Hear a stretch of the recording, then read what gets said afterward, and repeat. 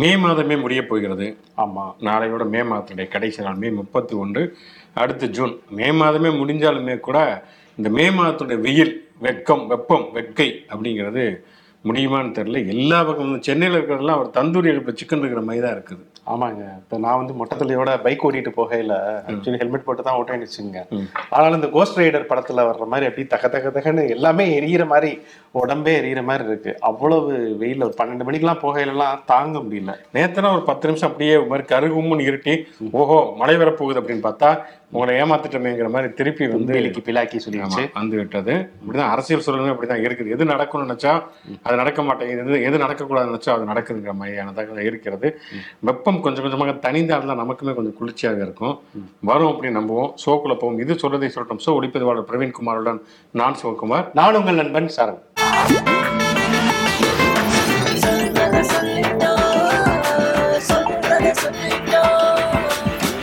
மல்யுத்த வீராங்கனைகளுடைய போராட்டம் பற்றி நேற்று பேசிக்கிட்டு இருந்தோம். அந்த ஹரித்துவாரில் இருக்கக்கூடிய அந்த கங்கை நதியில் தங்களுடைய பதக்கங்களை எல்லாம் தூக்கி வீசுவது, அது ஒரு போராட்ட வடிவமாக அவர்கள் அறிவித்திருந்தார்கள். சாக்சி மாலிக்கிலிருந்து அவங்கெல்லாம் அறிவித்திருந்தார்கள். அவர்கள்லாம் அறிவித்திருந்தார்கள். அது நம்ம ஷோ அதுக்கு முன்னாடி பதிவு செய்யப்பட்டதால் என்ன அப்படின்னு நாளைக்கு பார்க்கலான்னு. நல்ல வேளையாக அப்படிப்பட்ட ஒரு அசம்பாவிதம் நடக்காமல் விவசாயிகள் சங்க தலைவர் தடுத்து நிறுத்தியிருக்கிறார். ஆமாம், அந்த பதக்கங்களை வாங்கி வச்சுட்டு ஒரு 5 நாள் வந்து பொறுத்துக்குங்க, அரசாங்கம் வந்து நடவடிக்கை எடுப்பாங்க அப்படின்னு சொல்லிட்டு அவர் இப்போதைக்கு அந்த பதக்கங்களை சேவ் பண்ணியிருக்காரு. உண்மையிலேயே அவருடைய முயற்சி பாராட்டத்தகுந்த ஒரு முயற்சி தான். ஆனாலும் இந்த போராட்ட வடிவம் இன்னும் தொடர்கதையாக தான் அது போயிட்டே இருக்கு. நம்ம அடுத்த சாகும்படி உண்ணாவிரத போராட்டம்லாம் அறிவிச்சிருக்கிறாங்க. உலக அளவிலான மல்யுத்த சம்மேளனம் அவங்க வந்து கடுமையான கண்டனத்தை தெரிவிச்சிருக்கிறாங்க. குறிப்பாக அந்த மல்யுத்த வீராங்களுடைய போராட்டத்தின் போது அவர்கள் நடத்தப்பட்ட விதம் மிகவும் மோசமானது அப்படின்னு சொல்லி வன்மையாக கண்டனம் தெரிவித்திருக்கிறார்கள். தெரிவித்து உண்மையிலே இது இந்தியாவுக்கு அசிங்கம் தான். உலக அளவில் வந்து பெரிய அளவில் வந்து இதனுடைய கவனம் செலுகிறது அப்படிங்கிற மாதிரி தான் சொல்ல முடியும். ஆனால் அவங்களுமே வந்து இவர் என்ன சொல்றாரு, பிரிட்ஜ் சரண் சிங் பூஷன் எல்லாமே பொய் குற்றச்சாட்டு அப்படிங்கிறாரு. அவங்க என்ன சொல்றாங்க, நீங்க என்ன சோதனைக்கு வேணாலும் எங்களை உட்படுத்துங்க, உண்மை கண்டறியும் சோதனை, நார்கோ அனாலிசிஸ் எதுக்கு உட்படுத்தினாலும் நாங்கள் வருவதற்கு தயாராக இருக்கிறோம், இது உண்மையான குற்றச்சாட்டு அப்படிங்கிறாங்க. யாரோ ஒருத்தங்க அப்படி சொன்னாங்க கூட அதுல ஏதோ ஒரு உள்நோக்கம் இருக்கிறது அப்படின்னு சொல்லலாம். ஏராளமான வீரர்கள் சொல்லுகிற பொழுது எந்த விதமான நடவடிக்கையுமே எடுக்கவில்லை அப்படிங்கிறது ரொம்ப ஆச்சரியம் அளிக்கிறது. கேட்டால் என்ன சொன்னாங்கன்னா, உச்சநீதிமன்றம் வந்து குழு இருக்கிறது, விசாரணை இருக்கிறதுன்னு. ஆனால் இவ்வளவு பெண்கள் ஒரு இப்போ சாதாரணமாக ஒரு ஸ்கூலில் வந்து ஒரு பாலியல் முறைகேடு ஒரு ஆசிரியர் மேலே வந்தாலே முதல்ல அவரை கைது பண்ணிடுவாங்க. அதுக்கப்புறம் கோர்ட்டில் போய் அதுக்கப்புறம் அவங்க ஜாமீன் வாங்குறதுங்கெல்லாம் நடக்கும். ஆனால் இங்கே வந்து கைது நடவடிக்கை எடுக்கப்பட முடியாத அளவுக்கு அவர் பெரிய தேசபக்தரா, இந்தியாவை வரதான் வந்து காப்பாற்றிக்கிட்டு இருக்காராங்கிறது நமக்கு புரியவே இல்லை.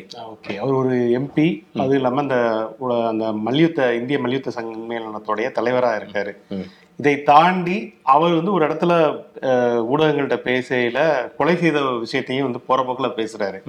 இதுக்கான ஆதாரமும் இருக்கு. இவ்வளவு ஆதாரங்கள் இருந்துமே சாட்சியங்கள், கொலை தானே செஞ்சாரு, பெண்களை பாலியல் ரீதியாக ஏதாவது துன்புறுத்தினாரா, அதுக்கு என்ன ஆதாரம் இருக்கு அப்படிங்கிறாங்களா?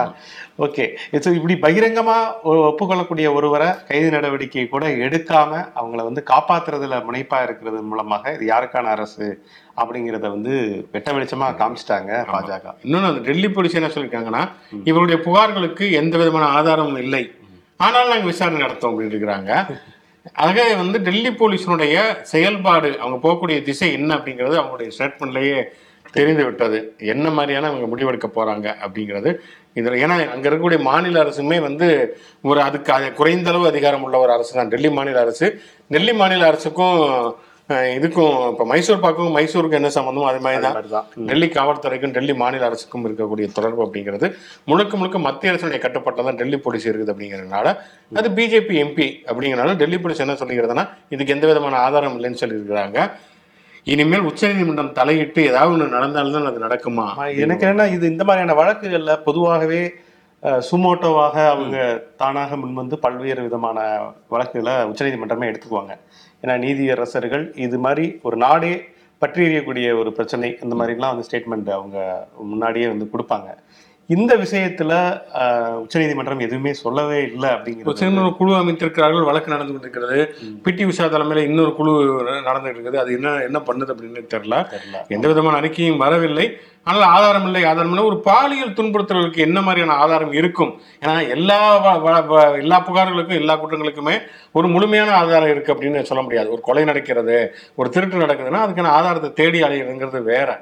அது அங்கே ஒரு சிசிடிவி கேமரா இருக்கலாம், என்னென்னமோ இருக்கலாம். ஒரு பாலியல் வன்முறை புகார் அப்படிங்கிற ஒரு விஷயம் அப்படிங்கிறதுக்கு அங்கே சில ஆதாரங்கள் இருக்கலாம் அல்லது இல்லாமலும் இருக்கலாம். அதில் அடிப்படையாக நம்ம தெரிந்து கொள்ளப்படக்கூடிய இப்போ மீட்டு மூவ்மெண்ட் அப்படின்னு ஒரு மீட்டு இயக்கம் இருக்குது அப்படின்னு சொன்னால் அதில் பாலியல் குற்றம் சுமத்துவது அப்படிங்கிறது தான் ஒரு அடிப்படையான ஒரு ஆதாரமாகவே எடுத்துக்கொள்ள முடியும். ஒருத்தர் அதில் சில தவறுகளும் நடக்கலாம். வேணும்னே தன்னுடைய உள்நோக்கத்துக்காக ஒருத்தங்க பொய் புகார் கூட சொல்லலாம். ஆனால் ஒருத்தங்க சொல்றாங்களா இவ்வளவு பேருக்குமே உள்நோக்கம் இருக்குமா, இவ்வளவு பேருக்குமே அந்த பிரித்தி பூஷன் சிங் மேல அப்படியான உள்நோக்கம் இருக்க போகிறது, அவ்வளவு ஒரு அப்பாட்டக்கர் அவர் அப்படிங்கிறதும் கிடையாது, தெரியல. ஸோ இந்த வெளிநாட்டை சேர்ந்த மல்யுத்த வீராங்கனை ஒருவருமே அவர் மேல ஒரு குற்றச்சாட்டுக்கு வலு சேர்க்கிறாங்க. ஸோ இப்படி ஒரு 4க்கும் மேற்பட்டவர்களுடைய புகார்கள் இந்த மாதிரி ஒரே திசையில இருக்கையில அது சந்தேகத்தை தான் கிளப்புகிறது. இதுக்கு மேல என்ன ஆதாரம் வேணும் அப்படிங்கிறது நமக்கு தெரியவே இல்லை. கண்டிப்பாக இது ஒருதலை பட்சமாகத்தான் டெல்லி போலீஸாக இருக்கட்டும் அல்லது மத்திய அரசாக இருக்கட்டும் நடக்கிறாங்க அப்படிங்கிறது தெரிகிறது.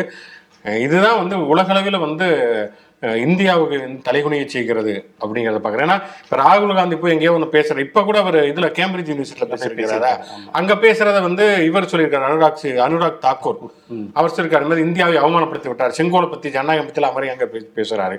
அங்கே இருக்கக்கூடிய இந்தியர்களிடம் தான் பேசியிருக்காரு, அமெரிக்கா இந்தியாவோட.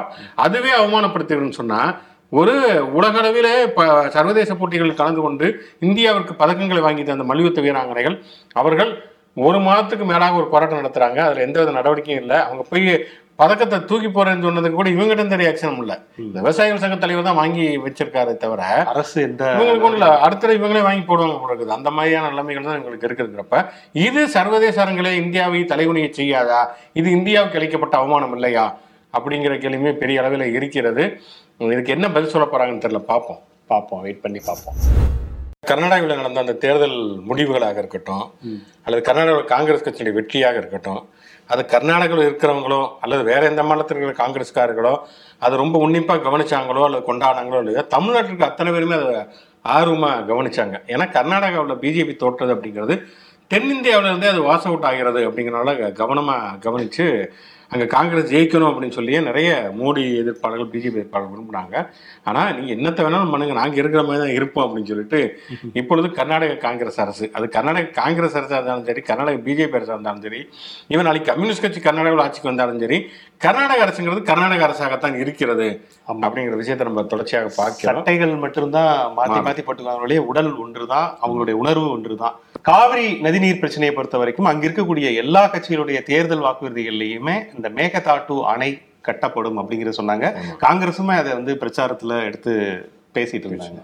ஸோ இன்னைக்கு டி.கே. சிவகுமார் துணை முதல்வர் மற்றும் நீர்வளத்துறை அமைச்சராக இருக்கக்கூடியவர், அவர் ஒரு ஸ்டேட்மெண்ட் விட்டுருக்காரு. அதிகாரிகளை நாங்கள் முடுக்கிவிட்டு அந்த மேகதாட்டு அணையை கட்ட போறோம், காவிரிக்கு குறுக்கே அந்த அணை கட்டினால்தான் கர்நாடக மக்களுடைய பாசன வசதிக்கு அது உகந்ததா இருக்கும். மத்திய அமைச்சர்கள் சந்தித்து நாங்கள் அதுக்கான அழுத்தம் கொடுப்போம் அப்படின்னு. அதுல இன்னொன்று ஒரு பிட்ட போட்டுக்கார எக்ஸ்ட்ரா, நாங்கள் வேற எந்த மாநிலத்துக்கும் துரோகம் செய்ய போவதில்லை அப்படிங்கிற ஒரு விஷயத்தை அவர் சொல்லியிருந்தாலுமே கூட அந்த மேகதாட்டு அணைங்கிறது நமக்கு அளிக்கப்படக்கூடிய ஒரு மிகப்பெரிய அநீதியாகத்தான் இருக்கும் அப்படிங்கிறதுல எந்த மாற்று கருத்துமே இல்லை. தொடர்ச்சியாகவே நம்ம அதை வலியுறுத்தி கொண்டே இருக்கிறோம்.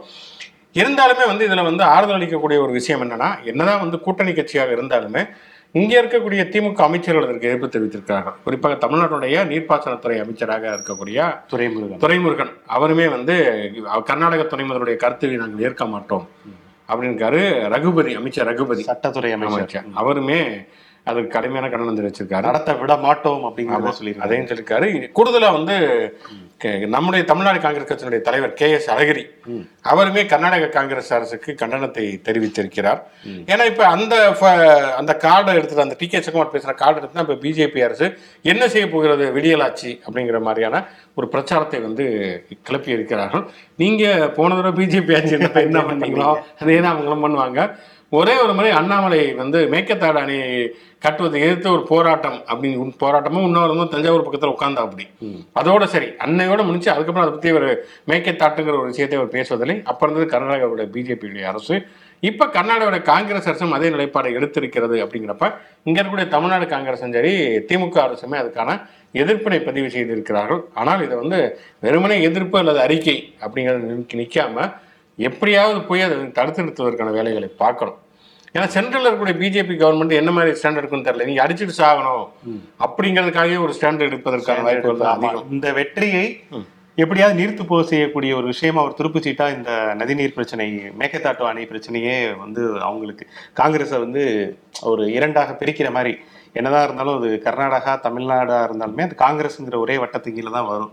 இப்போ இதுல பாத்தீங்கன்னா 2 விதமான கருத்து 2 சைடுமே இருக்கிறதுனால இதை வச்சு அவங்க ஒரு அரசியல் பண்ணக்கூடிய ஒரு வாய்ப்பா பாஜகவுக்கு இது வந்து எளிதாக போயிடும். ஸோ மேகதாட்டு அப்படிங்கிறது அவங்களுடைய உணர்வுல அங்கே இருக்கக்கூடிய கர்நாடகா மக்கள்ல பல பேருடைய உணர்வாகவும் அது வந்து இருக்கு. எப்படியாவது வந்து கெட்டணும் அப்படி ஒரு இதை எண்ணத்தை விதைச்சிட்டாங்க இங்கே. ஆனா அதோடைய விளைவு வந்து மிக மோசமாக இருக்கும் அப்படின்னு தான் நம்முடைய நீர்ப்பாசனத்துறையில் இருக்கக்கூடிய பொதுவாகவே இங்க இருக்கக்கூடிய இயற்கை ஆர்வலர்களுடைய கருத்தும் அதுதான். ஸோ அதனால இதை எப்படி எடுத்துட்டு போக போறாங்க அப்படிங்கிறத பொறுத்திருந்து பார்க்கணும் இந்த விஷயத்தை. ஆமா, நிச்சயமாக நமக்கு ஒரு நீதி கிடைக்கும் அப்படின்னு நம்புவோம். என்னதான் இருந்தாலும் நாங்கள் தான் எதிர்க்கட்சி அப்படிங்கிறத அதிமுகவினுடைய இடைக்கால பொதுச் செயலாளர் என்று உறுப்பினராக ஏற்றுக்கொள்ளப்பட்ட எடப்பாடி பழனிசாமி நிரூபித்துக் கொண்டே இருக்கிறார். அவர் இன்னைக்குமே ஒரு காட்டமான அறிக்கையை திமுக அரசு விமர்சித்து ஒரு அறிக்கை விட்டிருக்கிறார். விடியா அரசு. இந்த விடியா அரசு ஏற்கனவே வந்து 2 நாட்களுக்கு முன்பு இந்த போக்குவரத்து கழக ஊழியர்களுடைய போராட்டம் நடந்தது. அதாவது போக்குவரத்து கழகத்தில் ஒப்பந்த அடிப்படையில் பணிக்கு ஆட்கள் எடுக்கிறாங்க அப்படிங்கிற தகவல் வந்து வரவுமே ஆக்சுவலாக அந்த பஸ்ஸை நிப்பாட்டு எல்லாமே திமுகவுடைய தொழிற்சங்கம் தோமுசா தான். அவங்க தான் நிப்பாட்டியிருந்தாங்க. ஏன்னா அவங்க ஏடிஎம்கேடைய அந்த அண்ணா தொழிலாளர் சங்கம் அவங்க அறிக்கையை விட்டாங்க. எங்களுக்கு அதுக்கு எந்த சம்பந்தமும் கிடையாது. ஆச்சரியமான ஒரு விஷயம் என்னன்னா, ஆளுங்கட்சியோட தொழிற்சங்கம் போராட்டம் நடத்துது, எதிர்கட்சியோட தொழிற்சங்கம் எங்களுக்கு அது சம்மந்தமே இல்லைங்கிற மாதிரி அறிக்கை விட்டுருந்தாங்க. அடுத்து இப்பொழுது மெட்ரோ வாட்டரில் வந்து போதுமான அளவுக்கு குடிநீர் இல்லை மக்களுக்கு அப்படின்னு சொல்லிட்டு மெட்ரோ லாரி அவங்க ஓட்டுநர்கள் போராட்டம் நடத்துறாங்க. இதுதான் வெளியாட்சினால் மக்கள் வந்து தினந்தோறும் துன்பங்களை அனுபவித்துக் கொண்டே இருக்கிறார்கள் அப்படிங்கிற மாதிரி முதல்வர் இங்க இல்லாதவனே ஒரே கண்டென்ட்டாக கொடுத்துட்டு இருக்காங்க இங்க இருக்கக்கூடிய அரசு அதிகாரிகளும் மற்றும் இங்க இருக்கக்கூடிய அமைச்சர் பெருமக்களும். அப்படிதான் இன்னொரு சம்பவம் நடந்திருக்கு. தர்மபுரியில அந்த 7000 டன் அரிசி வந்து காணாம போயிருச்சுன்னு சொல்லிட்டு நெல்லோடைய அந்த ஒட்டுமொத்த அந்த கிட்டங்கில அதை காணாம போயிருச்சுன்னு சொல்லிட்டு பத்திரிகையின் வாயிலாக தெரிந்து கொண்டேன் அப்படின்னு சொல்லி எல்லாமே பத்திரிகை வாயிலாக தானே. கல்யாண பத்திரிகையா? அவர் நாளிதழில தான் படிப்பாரு. தூத்துக்குடி துப்பாக்கி சூடு சம்பவத்தையும் அப்படி பார்த்தாரு, டிவியில பார்த்தாரு. அந்த மாதிரி வந்து பார்த்துருக்காரு. பாவம் மனுஷனுக்கு வந்து முட்டியில வந்து ஏதோ பிரச்சனை இருந்திருக்கும் போல போய் கோயம்புத்தூர்ல போய் சிகிச்சை எடுத்து அப்ப தவந்தது இன்னுமா இருக்கு. சரி, அவருடைய உடல் ரீதியான உபாதைகளை நம்ம வந்து விமர்சிக்க பண்ணக்கூடாது. சிகிச்சை முடிச்சுட்டு சேலம் வந்தவர் ஒரே அறிக்கை போரா அடிச்சுட்டு இருக்காரு. கடுமையான விமர்சனங்களை முன் வைக்கிறாரு. ஆனா உண்மையிலேயே வந்து எதிர்கட்சி அப்படிங்கிறது இப்படிதான் ஆக்கப்பூர்வமாக செயல்படணும். ஏன்னா எதிர்கட்சிகளே இல்லை அப்படின்னு சொன்னா அது ஜனநாயகம் வந்து நல்லாவே இருக்காது. அது வந்து எதிர்கட்சிகள் விமர்சனங்களை முன்வைப்பது, மக்களுடைய குரலை பிரதிநிதித்துவப்படுத்துவதுங்கிறது அடிப்படையான ஒரு விஷயம். எடப்பாடி பழனிசாமியினுடைய அந்த அறிக்கைகளில் இந்த குற்றச்சாட்டுகளில் விமர்சனங்கள் உண்மை இருக்குதுன்னு சொன்னால் அதை திருத்திக் கொள்வதும் சரி செய்ய வேண்டியது திமுக அரசுடைய கடமை. கண்டிப்பாக அதை பண்ணித்தான் ஆகணும். ஏன்னா அந்த போக்குவரத்து கழக ஊழியர்கள் போராட்டங்கிறது உண்மையிலேயே சென்னையில் பெரிய அளவில் பாதிப்பை ஏற்படுத்தியது. நிறைய பேர் இதுவே இல்லாமல் இப்போ பேருந்து அவசரத்துக்கு எங்கேயுமே போக முடியாத ஒரு தனியார் ஆப்புகள்ல இருக்கக்கூடிய அந்த ஓட்டுநர்கள் ஒரு கொள்ளை லாபம் அந்த ஒரே நாள்ல சம்பாதிச்சாங்க. இவ்வளவுக்கும் காவல்துறையில இருந்து ஒரு அபிஷியலா அதிகாரப்பூர்வமா ஒரு இதே அறிக்கையை விட்டாங்க. தயவுசெய்து இந்த இதுல வந்து நீங்க காசு பார்க்க வேணாம், மக்களுடைய அந்த சிரமத்தை பார்த்து அதிகம் வசூல் பண்ணாதீங்க அப்படின்னு சொல்லியுமே அவங்க வந்து நீங்க மட்டும் நாங்கள் சிக்னல்ல மாமூல் வாங்குறீங்க, நீங்க காசு பார்க்கல நாங்க பார்க்க கூடாதா அப்படிங்கிற மனநிலையில இருப்பாங்க. அது அப்படிதான். அப்படி பார்த்தா இவங்களோட எடப்பாடி அவங்க நடத்தின அந்த கிண்டியில் நடந்த அந்த போராட்டத்தில் அங்கே நிறைய பேர் வந்து டிராஃபிக் ஜாம் ஆகி அவங்களும் அவதிப்பட்டாங்க. அது ஒரு பக்கம் இருக்கட்டும். ஆனால் என்னன்னா இந்த மாதிரியான பிரச்சனை தொடர்ச்சியாகவே வந்து எடப்பாடி பழனிசாமி அறிக்கையில் இருக்கக்கூடிய ஒரு உண்மை என்னன்னா, தொடர்ச்சியாகவே போராட்டங்கள் நடைபெற்று கொண்டிருக்கின்றன. தொடர்ச்சியாகவே அரசு ஊழியர்கள் மத்திய ஒரு அதிருப்தி இருக்கிறது. சத்துணவு ஊழியர்களாக இருக்கட்டும், அரசு ஊழியர்களாக இருக்கட்டும், போக்குவரத்து கழக ஊழியர்கள், செவிலியர்கள், ஆசிரியர்கள் அப்படின்னு சொல்லிட்டு தொடர்ச்சியாக இந்த போராட்டங்கள் நடந்து கொண்டே இருக்கின்றன. அப்படிங்கிறப்ப அதையெல்லாம் சரி செய்ய வேண்டிய கடமை கண்டிப்பாக தமிழ்நாடு அரசுக்கு இருக்கிறது. பண்ணுவாங்க அப்படின்னு எதிர்பார்ப்போம். நான் முதலிலேயே சொன்னது மாதிரி ராகுல் காந்தி வெளிநாட்டுக்கு போய் பேசிய அந்த பிரச்சனை அப்படிங்கிறது அனுராக் தாக்கூர் பேசியிருந்தார். கலிபோர்னியாவில் அவர் பேசிய பேச்சுங்கிறது உண்மையிலே நிறைய விஷயங்கள் உள்ளடக்கியது அப்படின்னு சொல்லலாம். அது இப்ப நடக்கக்கூடிய விஷயங்களையும் விமர்சனம் பண்ணியிருந்தார். மோடி செங்கோலை வைத்து ஒரு நாடகம் ஆடுகிறார் அப்படிலாம் ஒரு விமர்சனங்களை முன்வைத்தாலுமே கூட என்னன்னா காங்கிரஸ் கட்சியில நடக்கக்கூடிய ஒரு உணர்வு ரீதியான மாற்றங்களையுமே அது பிரதிநிதித்துவப்படுத்துகிறது. ஏன்னா தொடர்ச்சியா ராகுல் காந்தி பேசக்கூடிய ஒரு விஷயமே, இந்தியா அப்படிங்கிறது ஒரு பன்முகத்தன்மை வாய்ந்த நாடு. இங்க வந்து மாநிலங்களுக்கு, அந்த மாநிலங்களுடைய மொழிகளுக்கு, அந்த தேசிய இனங்களுடைய அவங்களுடைய உணர்வுகளுக்கு உரிய மரியாதை அங்கீகாரம் தரணும் அப்படிங்கிறத வலியுறுத்திக்கிட்டே இருக்காரு. தமிழை பத்தியுமே பேசியிருக்காரு கலிபோர்னியாவில். அதுக்கு தனித்தன்மை இருக்கு. நீங்க சொன்ன மாதிரி இந்த யூனியன் ஆஃப் ஸ்டேட்ஸ் அப்படிங்கிறது தான், யூனிட்டி அண்ட் டைவர்சிட்டி அப்படிங்கிறது தான் நம்மளுடைய ஒரு அடையாளமாக இருக்கக்கூடிய ஒரு சூழல்ல தமிழ் போன்ற மொழிகள், தென்னிந்திய மொழிகள்ல அது தமிழை தான் அவர் வந்து ரொம்ப பிரதானப்படுத்தி சொன்னதே தமிழ் மொழியை தான் ரெஃபரன்ஸ் வச்சா சொல்லியிருந்தாரு. ஆனா இது நமக்கு கொஞ்சம் பயமா இருக்கு. மோடியும் தமிழை வந்து பிரதானப்படுத்துறாரு, முதன்மைப்படுத்துறாரு. வந்து எல்லாருடைய குறியுமே இப்ப வந்து அந்த மசாலோட மேலதான் இருக்குங்கிற மாதிரி அப்படிதான் இருக்கிறது. சரி, ஓகே, எப்படியா இருந்தாலும் நம்முடைய மொழியை வந்து முதன்மைப்படுத்துகிறார்கள், நம்முடைய தேவை அவங்களுக்கு இருக்குது தேசிய கட்சிகளுக்கு அப்படிங்கிறது பெருமைக்குரிய ஒரு செயல். ராகுல் போன்ற ஒரு தலைவர்கிட்ட இருந்து அப்படி வர்றதுங்கிறது உண்மையிலே ஒரு பெரிய விஷயம்தான். அதே போல ஜாதி வாரி கணக்கெடுப்பு அப்படிங்கிற ஒரு விஷயத்த தொடர்ந்து நாங்க வலியுறுத்துறோம் அப்படிங்கிறதையும் வந்து சொல்றாங்க. ஆனா இதை இங்க ஆளக்கூடியவங்க அப்படி வந்து நினைக்கிறது கிடையாது. அவங்களுக்கு எல்லாம் தெரியும் அப்படிங்கிற ஒரு மிதப்புல பாஜக அரசு வந்து இருக்காங்க. ஜாதி வாரியான ஒரு கணக்கெடுப்பு இருந்தாதான் நலத்திட்டங்கள் வந்து கடைக்கோடி இந்தியன் வரைக்கும் அது போய் சேரக்கூடிய ஒரு வாய்ப்பாக இருக்கும் அப்படிங்கிறதையும் சொல்லியிருக்காரு. ஸோ மொழி, இந்த மாதிரியான ஜாதி போன்ற விஷயங்களை வச்சு அங்க பேசியிருக்காரு.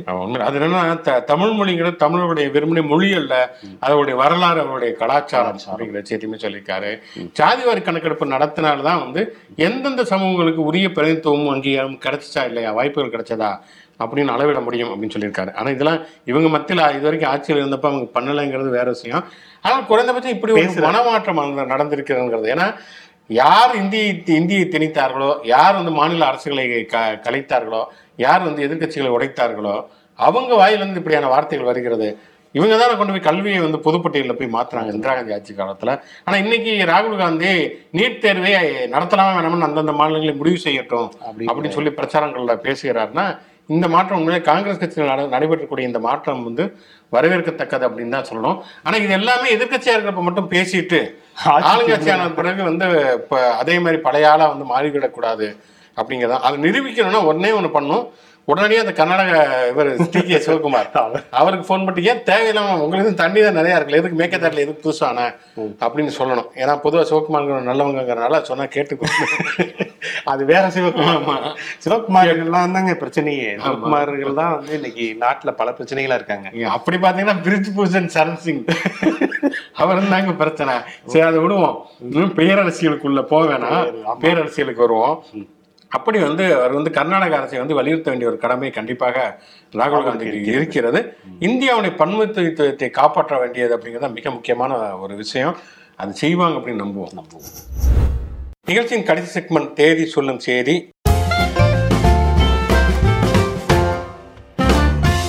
இந்த பார்வையாளர் வந்து பெரியவர்களும் கமெண்ட்ஸ் இல்லாதனால நேரடியாகவே போவோம்.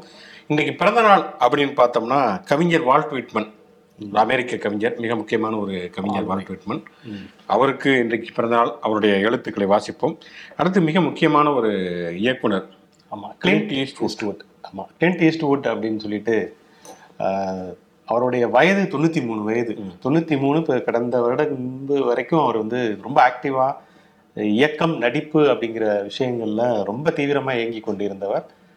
மிஸ்டிக் ரிவர், $1 மில்லியன் பேபி, அதே போல் எனக்கு ரொம்ப பிடித்த படம்னா கிராண்ட் டொரினோ அப்படிங்கிற ஒரு படம். அவருடைய நடிப்பில் அவரே இயக்கி நடிக்கக்கூடிய ஒரு சூழல்ல ரொம்ப வித்தியாசமான ஒரு நடிப்பை வழங்கியிருப்பார்.